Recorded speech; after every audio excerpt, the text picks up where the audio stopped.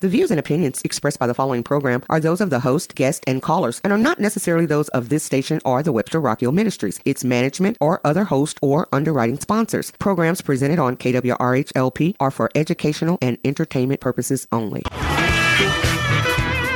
Welcome back to In Tune. This is Arnold Stricker. Ellie Wharton is on assignment, and she will be back next week.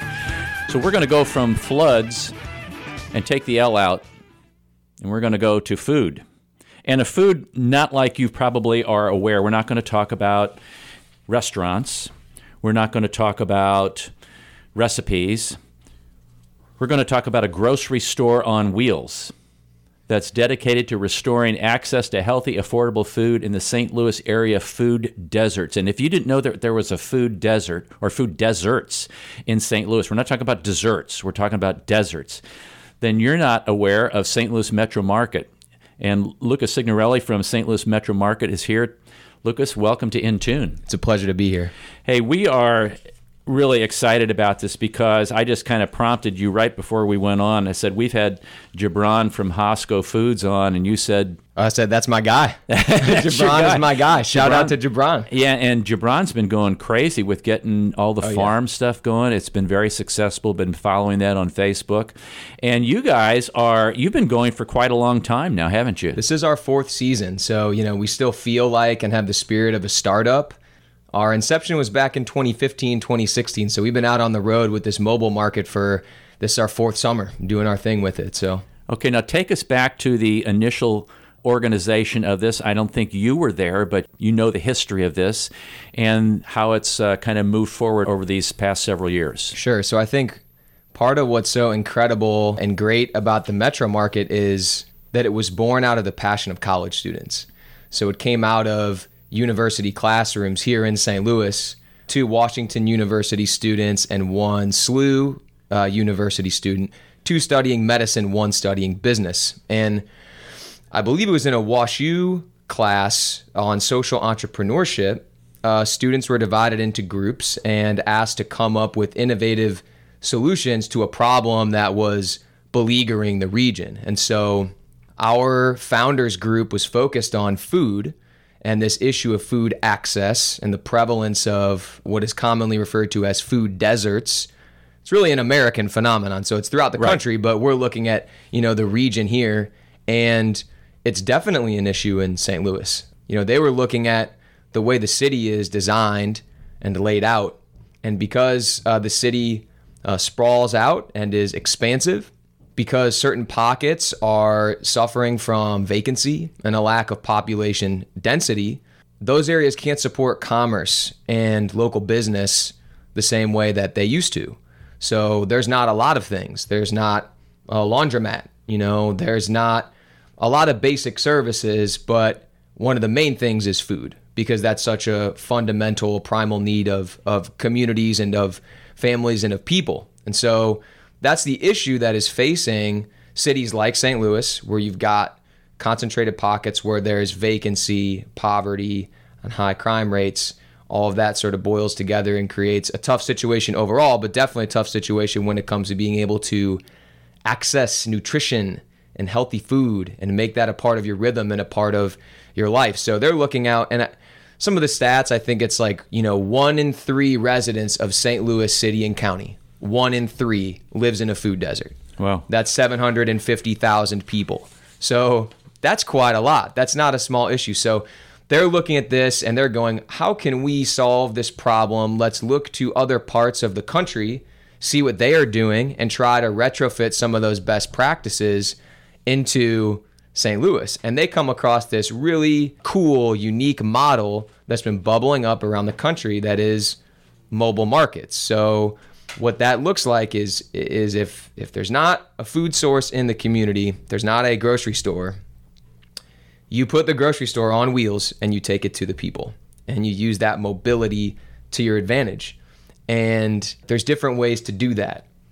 You could make it as simple as having a pickup truck with a couple cases of produce and just roll around the city and, pop the gate down and start selling watermelons, right? Which happens at farmers markets. Absolutely. You see that around, and that's a mobile market. You see some people that use old UPS trucks, kind of retrofit them, trucks hauling trailers.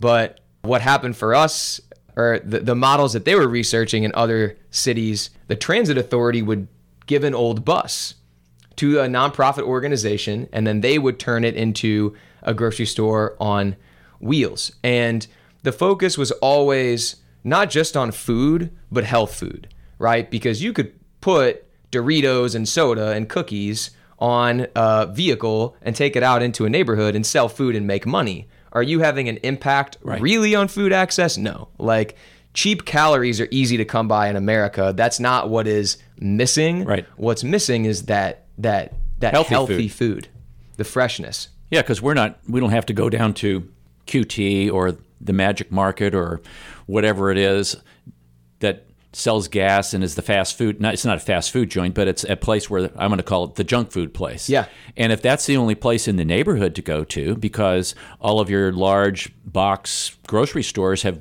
moved out of the area, residents are left with going to those places to shop unless they have access with transportation, which transportation is limiting a lot of times. So you're taking the grocery store to them. You're taking the farmer's market to them. That's the idea. And it's exciting and it's fun. How's that received? Oh, beautifully. I mean, ever since we started, I'm not exaggerating at all, but ever since we started back in 2016, we had just one location at that time. We're on the north side of St. Louis City, a little spot called the Wedge. It's where Compton, let me get this right, Compton, Page, and Martin Luther King converge together. And there's a bunch of public housing right there. So there's some density and some visibility.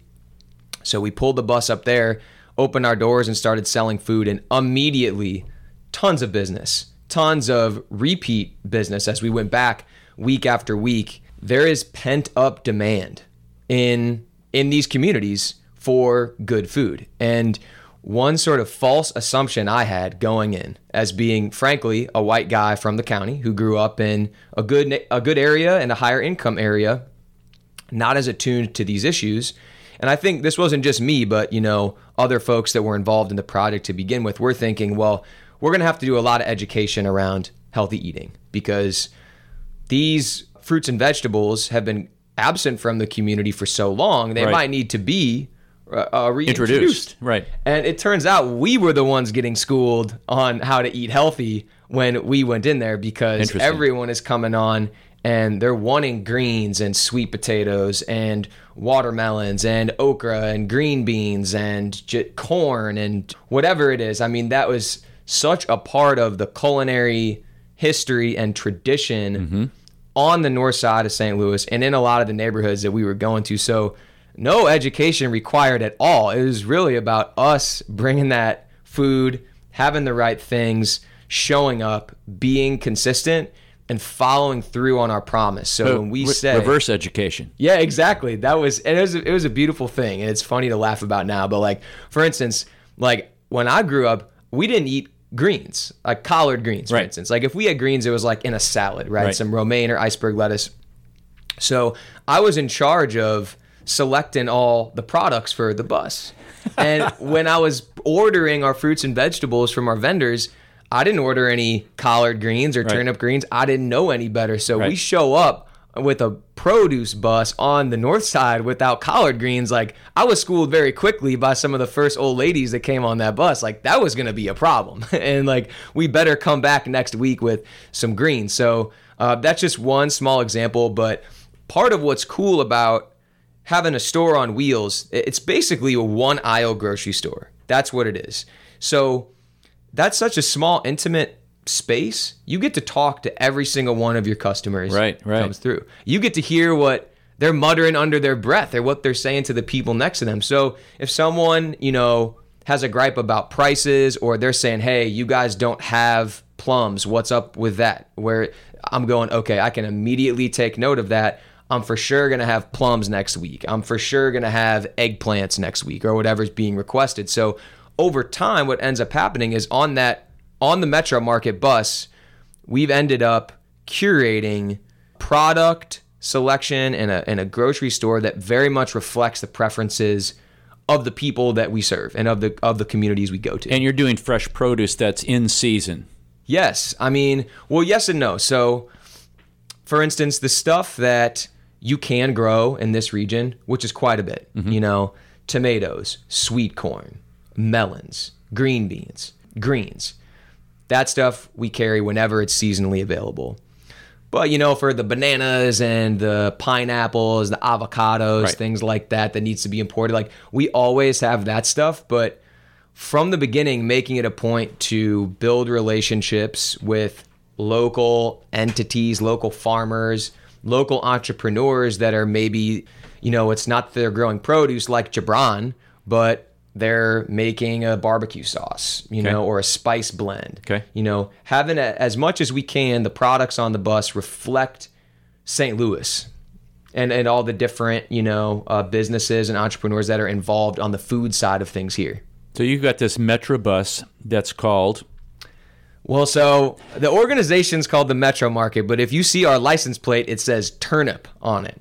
So our thing is it was always envisioned we'd have a fleet of these buses out. So what do you name them? Well, we say we'll have Turnip 1, Turnip 2, Turnip 3, and so on. So that first bus, we call it Turnip 1, or Elvira is also her nickname. It's this Metro bus that's wrapped in plants, a green plant. Looks like it's a big green plant driving down the street. Yeah. Definitely. Okay, so you can go, Google image search St. Louis Metro Market. You can see a picture of the bus, and want to give a shout out to a couple of the people that were involved in the creation and actually building of the vehicle. So you've got the person who did the graphics, Noah McMillan. He was a Washington University graduate, excellent artist, and our feeling was we wanted this bus to pop, visually. It pops visually. Yeah, I mean, it's gorgeous, and conveying, through the aesthetic, and through some of the messaging that's on the bus. Food is medicine, eat to live, food for all, just like putting out that positivity. And then on the inside, Dave Stavron and his partner Eric Mitchell, they're amazing fabricators, carpenters, welders. These guys do it all. At the time, they were running a design build outfit called Shellback Ironworks. They came in, they custom designed and built everything on that bus. I'm talking about, custom welded produce racks, Missouri barnwood shelves, hardwood floors. So much love and care went into the design of this bus, because no disrespect at all to our colleagues in other cities who run mobile markets, but if you want to go the budget route, you can just keep the floors that are in the bus and just put up some white, cheap metal rack shelving and throw some produce bins on there and call it a day. But we felt like it was worth it on the front end to invest the funds and the time and the expertise to make it just beautiful and a dignified shopping experience and luxurious shopping experience for people. You know what it reminds me of a little bit is if you took Soulard Market, and if you've ever been down to Soulard Market, and you shrink it in and you lower the roof and you put a wooden floor in, now you've got the bus. Yeah. That's the idea. What it reminds me of. Yeah, absolutely. And that's what it's funny you say that, because a lot of our customers will say, you guys are like Soulard on wheels, That's right. You're like Soulard that comes to us. And if you think about it, if you're living in North City or North County, Soulard's hard to get to. Absolutely. You know what I'm saying? It's geographically inconvenient. There is Ferguson Farmers Market in North County, but there's no, and also there is, the North, I think it's the Old North Farmers Market in North City, but Soulard and Tower Grove are probably the biggest farmers markets in the city, and those are both south. Right. So I think what our customers are telling us is, and not just in relation to Soulard, but to other grocery stores, they're saying, hey, you're saving us a trip.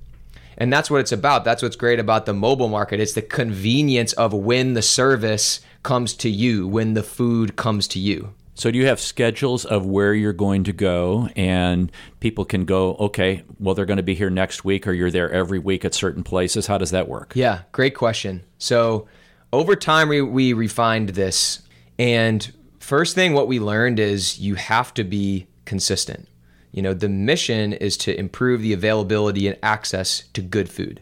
And the easiest way to do that is to be consistent. So what that means for us is, with that bus, the neighborhoods we go to, we're in that neighborhood in the same spot at the same time every single week for the duration of our season, which runs from May through Thanksgiving. So we can go in on June 1st and say, hey, we're going to be at the Ferguson Community Empowerment Center every Friday evening from 4:30 to 6:30 until Thanksgiving.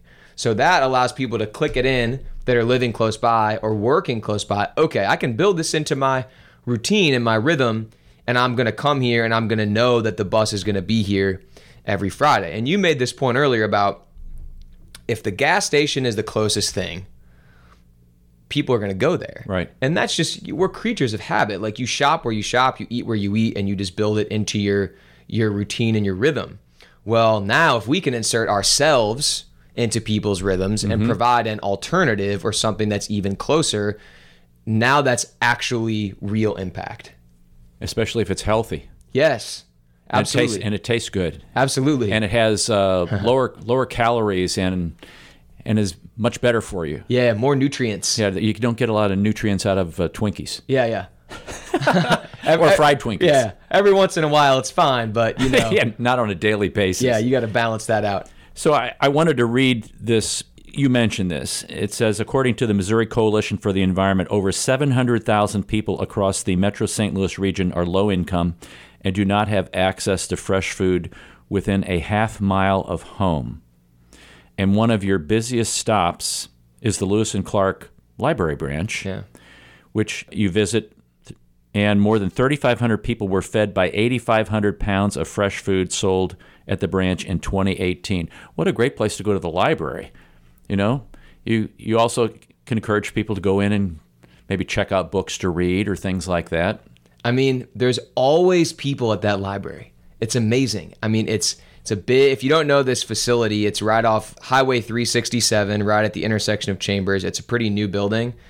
And it's just gorgeous. There's always people there. There's a lot of kids there, you know. We're there in the afternoon from, don't let me get this wrong, it's 2:30 to 4:30 on Thursdays. And, you know, the kiddos are getting off from school and going to the library. Or it's summertime and they're bored, so they're going up to the library. And, you know, people are in there applying for jobs. You know, maybe you're retired and you're just chilling, reading the paper. Parents coming to pick kids up. So there's constantly traffic there. And again, it's that idea of convenience and saving a trip. So I was going to the library anyway. Now I can pick up fresh food. I was going to the health clinic anyway. Now I can pick up fresh food. I was going to pick up my kid from school. Now I can pick up fresh food. And those are all examples of places that we bring that bus. Yeah, because you're a 501c3 non-for-profit mobile farmers market whose goal is to restore access to healthy, affordable food to St. Louis City food deserts.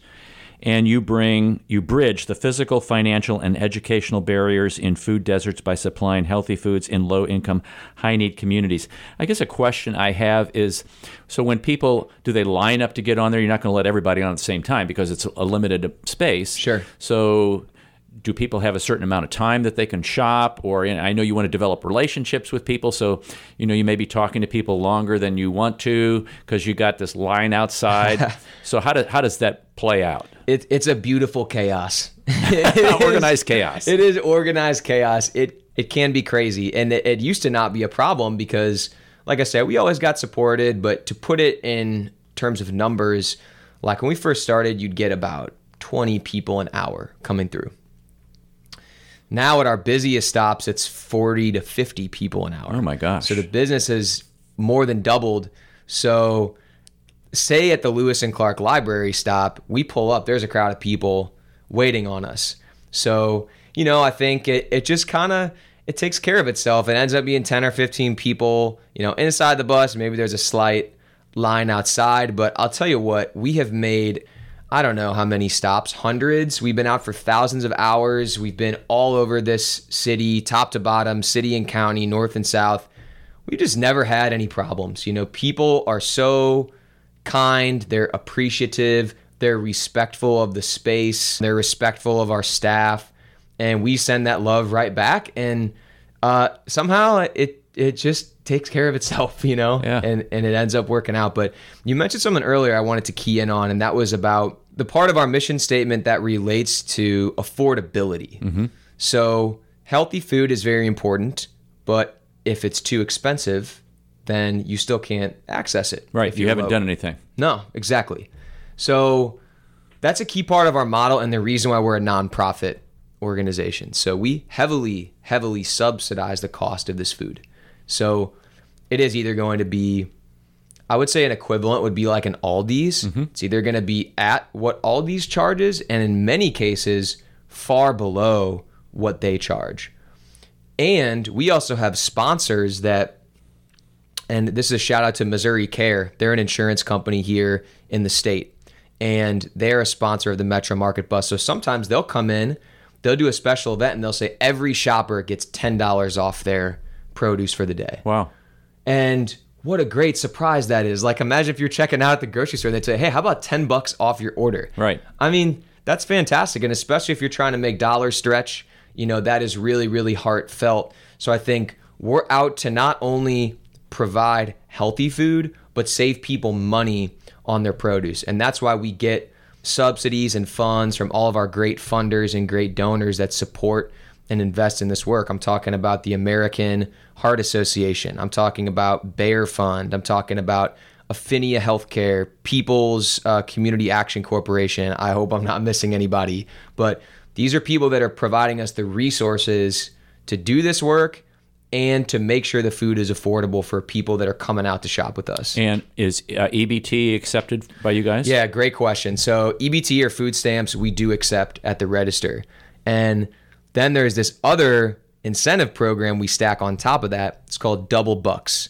So this is a program that's administered at a state level, and it provides a dollar for dollar match on fruits and vegetables purchased for EBT with your EBT dollars. Wow. So that means you're saving 50. If you're an EBT shopper, you're saving 50% on your grocery bill for fruits and vegetables. That's crazy. That is crazy. I was Yeah. going to say that's crazy. You beat me. Now say that again. Yeah. So Double Bucks gives you a dollar for dollar match on produce purchased on your EBT card. And that's sponsored by? It's sponsored by, in the state of Missouri, it's sponsored by the Fair Food Network. Okay. It's funded by the USDA and the Missouri Foundation for Health.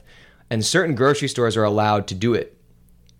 We're one of the few that's left that still accepts Double Up food bucks. So it is a huge hit with our customers for obvious Absolutely. reasons. Again, back to that point of saving people money. It's one of those things where if people don't know about the program and they come on and they realize that they're about to save $15 on their bill, people just start dancing. Absolutely. And like literally on the spot, like shrieking with joy. No wonder you're developing. developing great relationships with people. Exactly. Exactly. You're helping them save a whole bunch of money. Absolutely. And they'll say, well, when are you coming back next so I can do this again? No, we're talking to Lucas Signorelli from the St. Louis Metro Market, a market on wheels, an old Metro bus. I was wondering, maybe you guys should get one of those double buses that goes up and down Grand and outfit that one. Maybe that could be Turnip 2 or Turnip 2.5 or something like that. Yes. 1.5. You better believe it. We got our eye on one of those accordion buses. We've that- also joked about like the British like double-decker Oh, yeah, that'd be cool. buses. So That'd be- if anyone's got one in the listening audience, let us know. So we're going to come back after the break and talk about Lucas's background and how he got involved with this. But we've got a couple other questions that have arisen, some challenges. We've kind of alluded to a couple of those, what some of those are, and where he sees the mission of the St. Louis Metro Market going in 5 years, in 10 years. And are there some other organizations that are maybe wanting to do some similar things, but they don't want to be copycats, but maybe Yeah. they would come alongside and be a support in that way. So those are some things we're going to talk about when we come back from the break. So hopefully you're finding this conversation interesting. You can't miss that big green bus driving around, especially if you're up in that food desert area. This is Arnold Stricker of Intune. You're listening to KWRHLP 92.9 FM, your community radio station in Webster Groves, Missouri.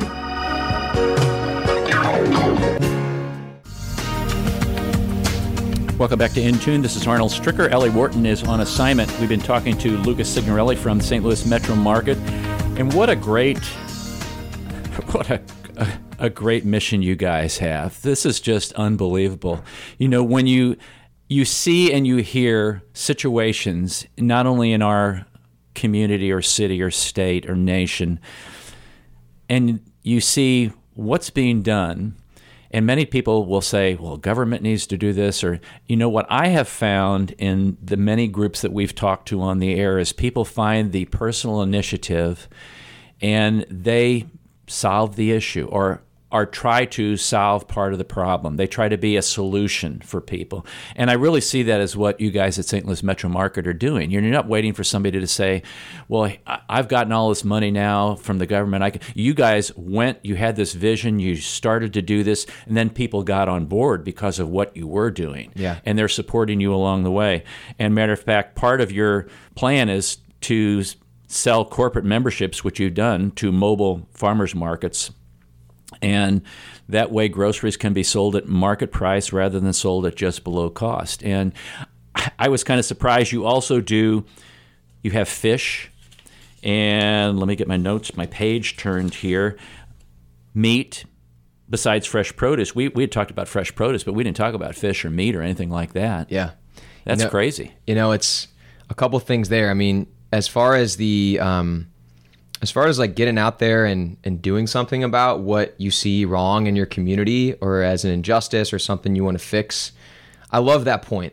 And I want to give a shout out to Colin Dowling. He was one of the founders, and we had 3 co-founders. All of them were very involved at various points, but Colin has been this consistent rock, and he was a WashU student, and he tells the story about how many years it took for this idea to be accepted and funded. And I think from when they took that class and came up with the concept, I think it was 2012, and they did not receive funding until 2015. Wow.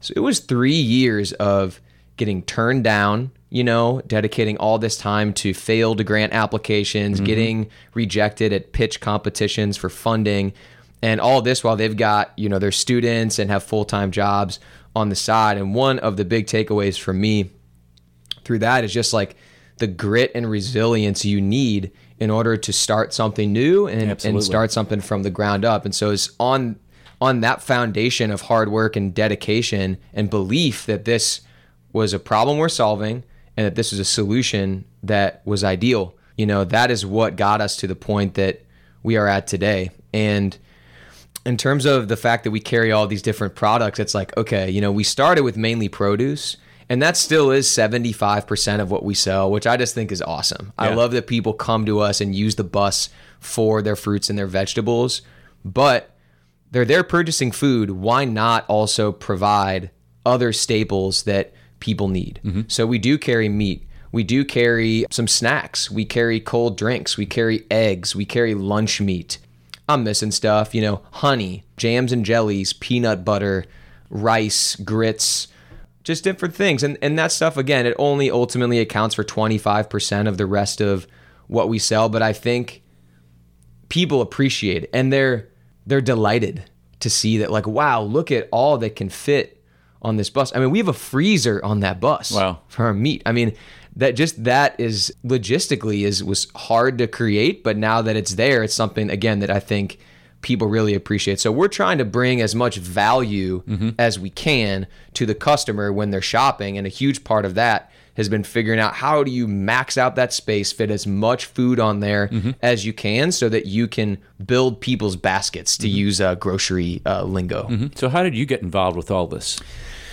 Yeah, so this isn't your background, being a grocer, or no, not quite. You didn't stock shelves at some of the local grocery stores, did you? No, those weren't my haunts. Growing up, I was kind of like, I guess, like a normal suburban kid. I grew up in Olivet and went to Ladue High School, and I'd never taken an interest at all in like gardening or growing food, or like my family used to always make fun of me because I was the kid that like never ate salad or anything green, you know, it's like pizza and Pop-Tarts and soda and you know, all that kind of stuff. So I didn't care. You're a doctor's dream. Yeah, I was a mess is what I was.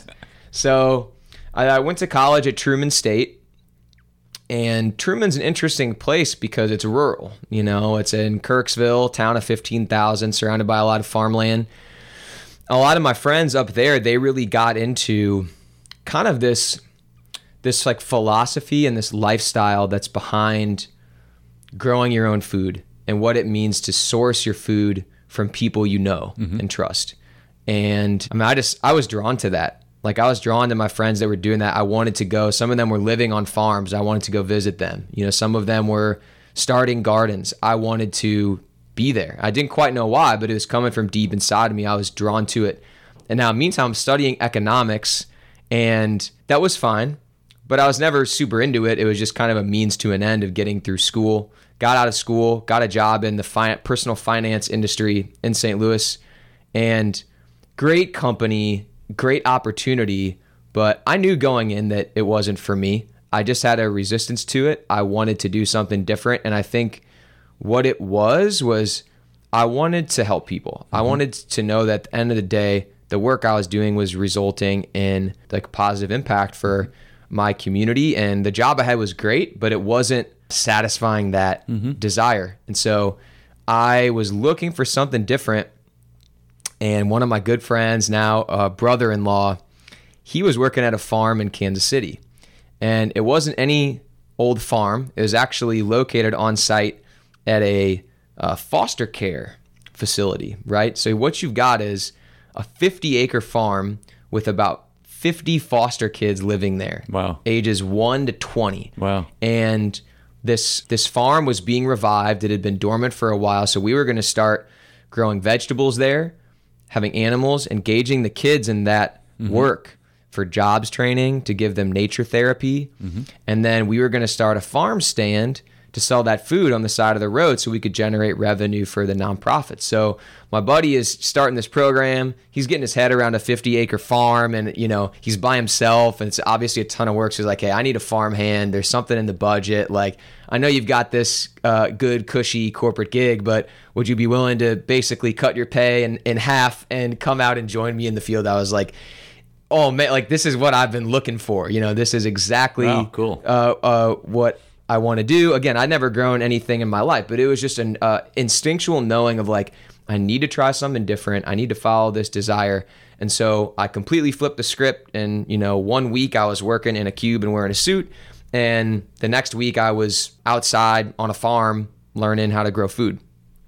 And so that is a journey that I'm still on, but I was working in that line of work doing organic vegetable growing for 3 years. And I just am so happy that was a part of my life in my 20s, because I feel like I learned about health and I learned about eating and cooking from the ground up, you know, and I think that's it was an amazing privilege to have that. And so that gave me, and also meanwhile, while I'm living on this farm, you know, I'm reading books about, again, this philosophy of growing food and how, you know, when you have rich soil, that provides rich nutrients in the food that you eat. And when you don't spray chemicals on your food, that makes it less toxic and more clean. And just getting into all that and realizing, wow, like when I eat fresh food from the garden, I feel better.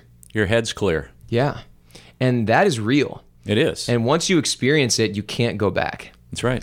So I haven't gone back. And I've made it a key part of my life to grow my own food and to eat what I call close to the source, you know, so just as close to the earth as I can, as close to the people that grow my food as I can.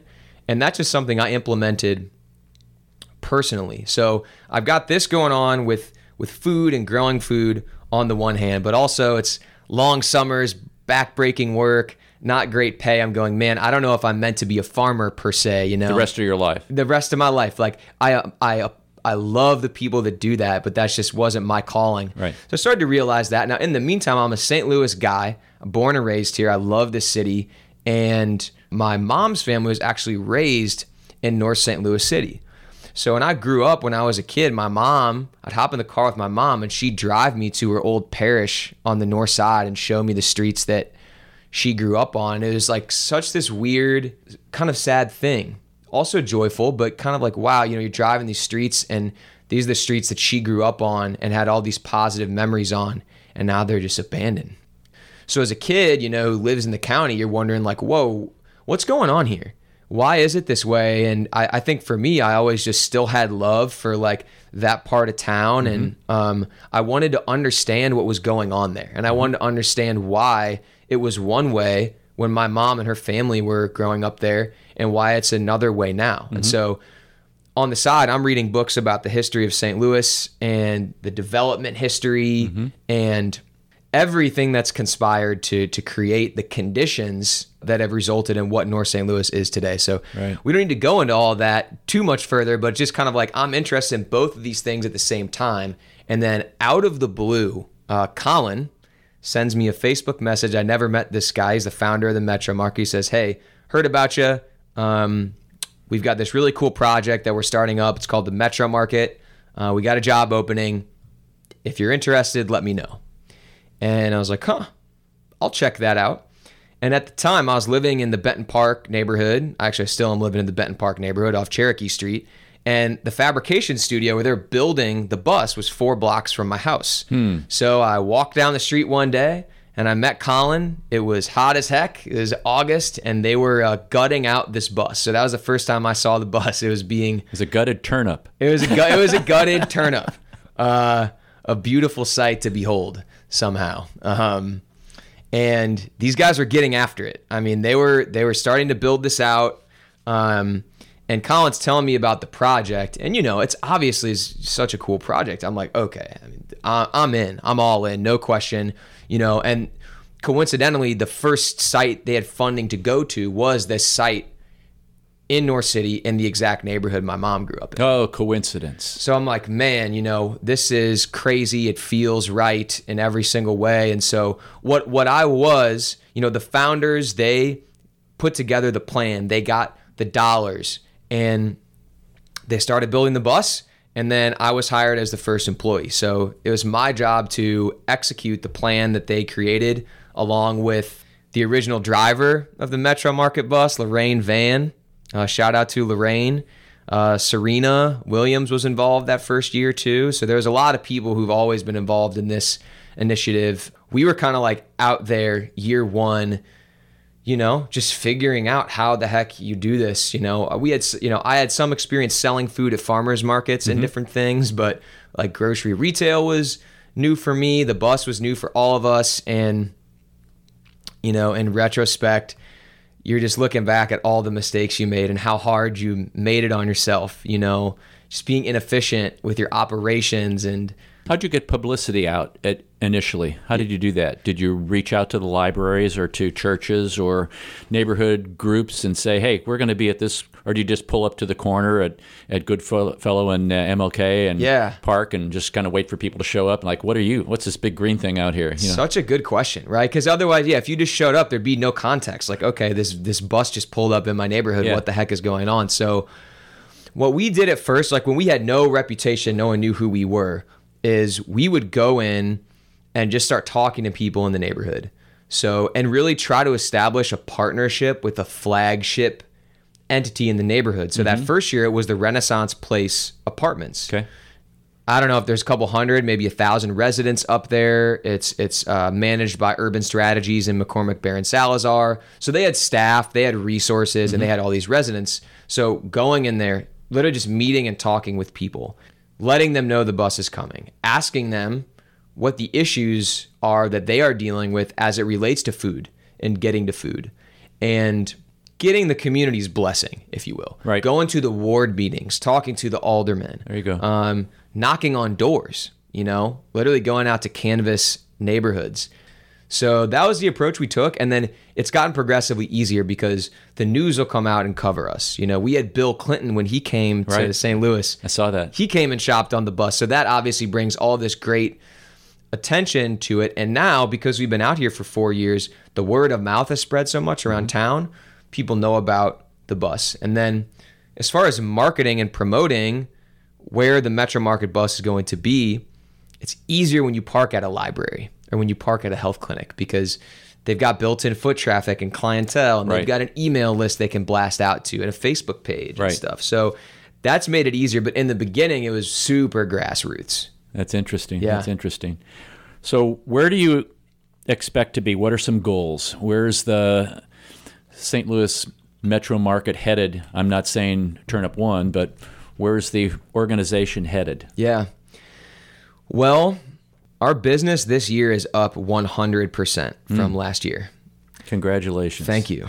It's been amazing. And so our capacity is, how we feel is we are at capacity with our current setup, with our one bus. We're out as much as we can be, which is 4 days out of the week. Logistically, that's what we can do. 2 stops per day, so we're making 8 stops each week, and we're getting slammed at all of our stops, and our crew is maxed out in terms of the number of hours per week we're working. So we're going, okay, this is working, it's succeeding, we're at capacity, and like I said earlier, demand for fresh food on the north side is through the roof.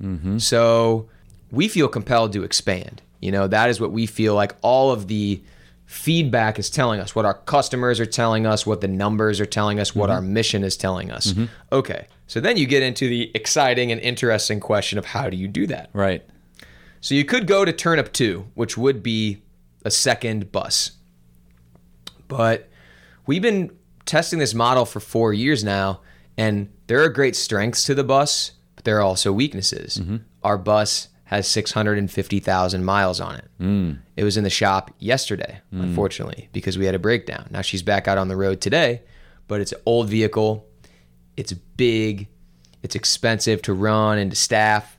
So, okay, what else could we do? We could go smaller, right? Maybe you get a smaller vehicle, more of like a cargo van that's more agile, that can get into some of the cracks and crevices and places that the bus can't. Maybe we start some corner stores, some brick and mortar locations. Maybe we start some produce stands. Think about like a Soulard market or a Kirkwood farmers market. Why couldn't we do something like that somewhere on the north side? So we're looking at the spectrum of options, and I think it's going to be, our team and our board is going to come together this fall, and we're going to sit down and we're going to map out like what are our various options, what are our strategies for growth, and just try to be very deliberate about that and come up with a proposal and go and take it to some of our amazing funders and see, hey, is anyone willing to take this to the next level? Because we've got something here. We've got a huge following of customers. We have a model that works. We have a team of amazing, hardworking people that love this work and know how to do it. So I think everything is in place for an expansion. I think we've basically been piloting a model for the past 3 years that has worked. And so now that we know that, it's time to scale it up. And that's going to be the next step for us. So you guys are closed from essentially Thanksgiving to May, right? Yes. So what do people do? Yeah, that's a hard question. Is that part of this change of model that you see going forward, that it provides during the winter months, it still provides some kind of produce and fish and meat and fruit and things like that? Absolutely. It's a weakness of our model right now is that we're closed half the year. Why are we closed half the year? When you're running a mobile setup and it's freezing cold out and there's ice on the ground, it causes problems. It's more hazardous. There's less foot traffic. Diesel engines don't like that, so it makes mechanics a whole more complex situation. And also, just to be real, it's really physically demanding work. And I think how all of our crew feels is that if we had to do the mobile side of things every single week all year long, we couldn't make it. We'd burn out. And are the people who work, are they volunteers? Are they paid staff, or what are they? Paid staff. We are mobile market professionals. we are what I would say is we're retail and grocery athletes.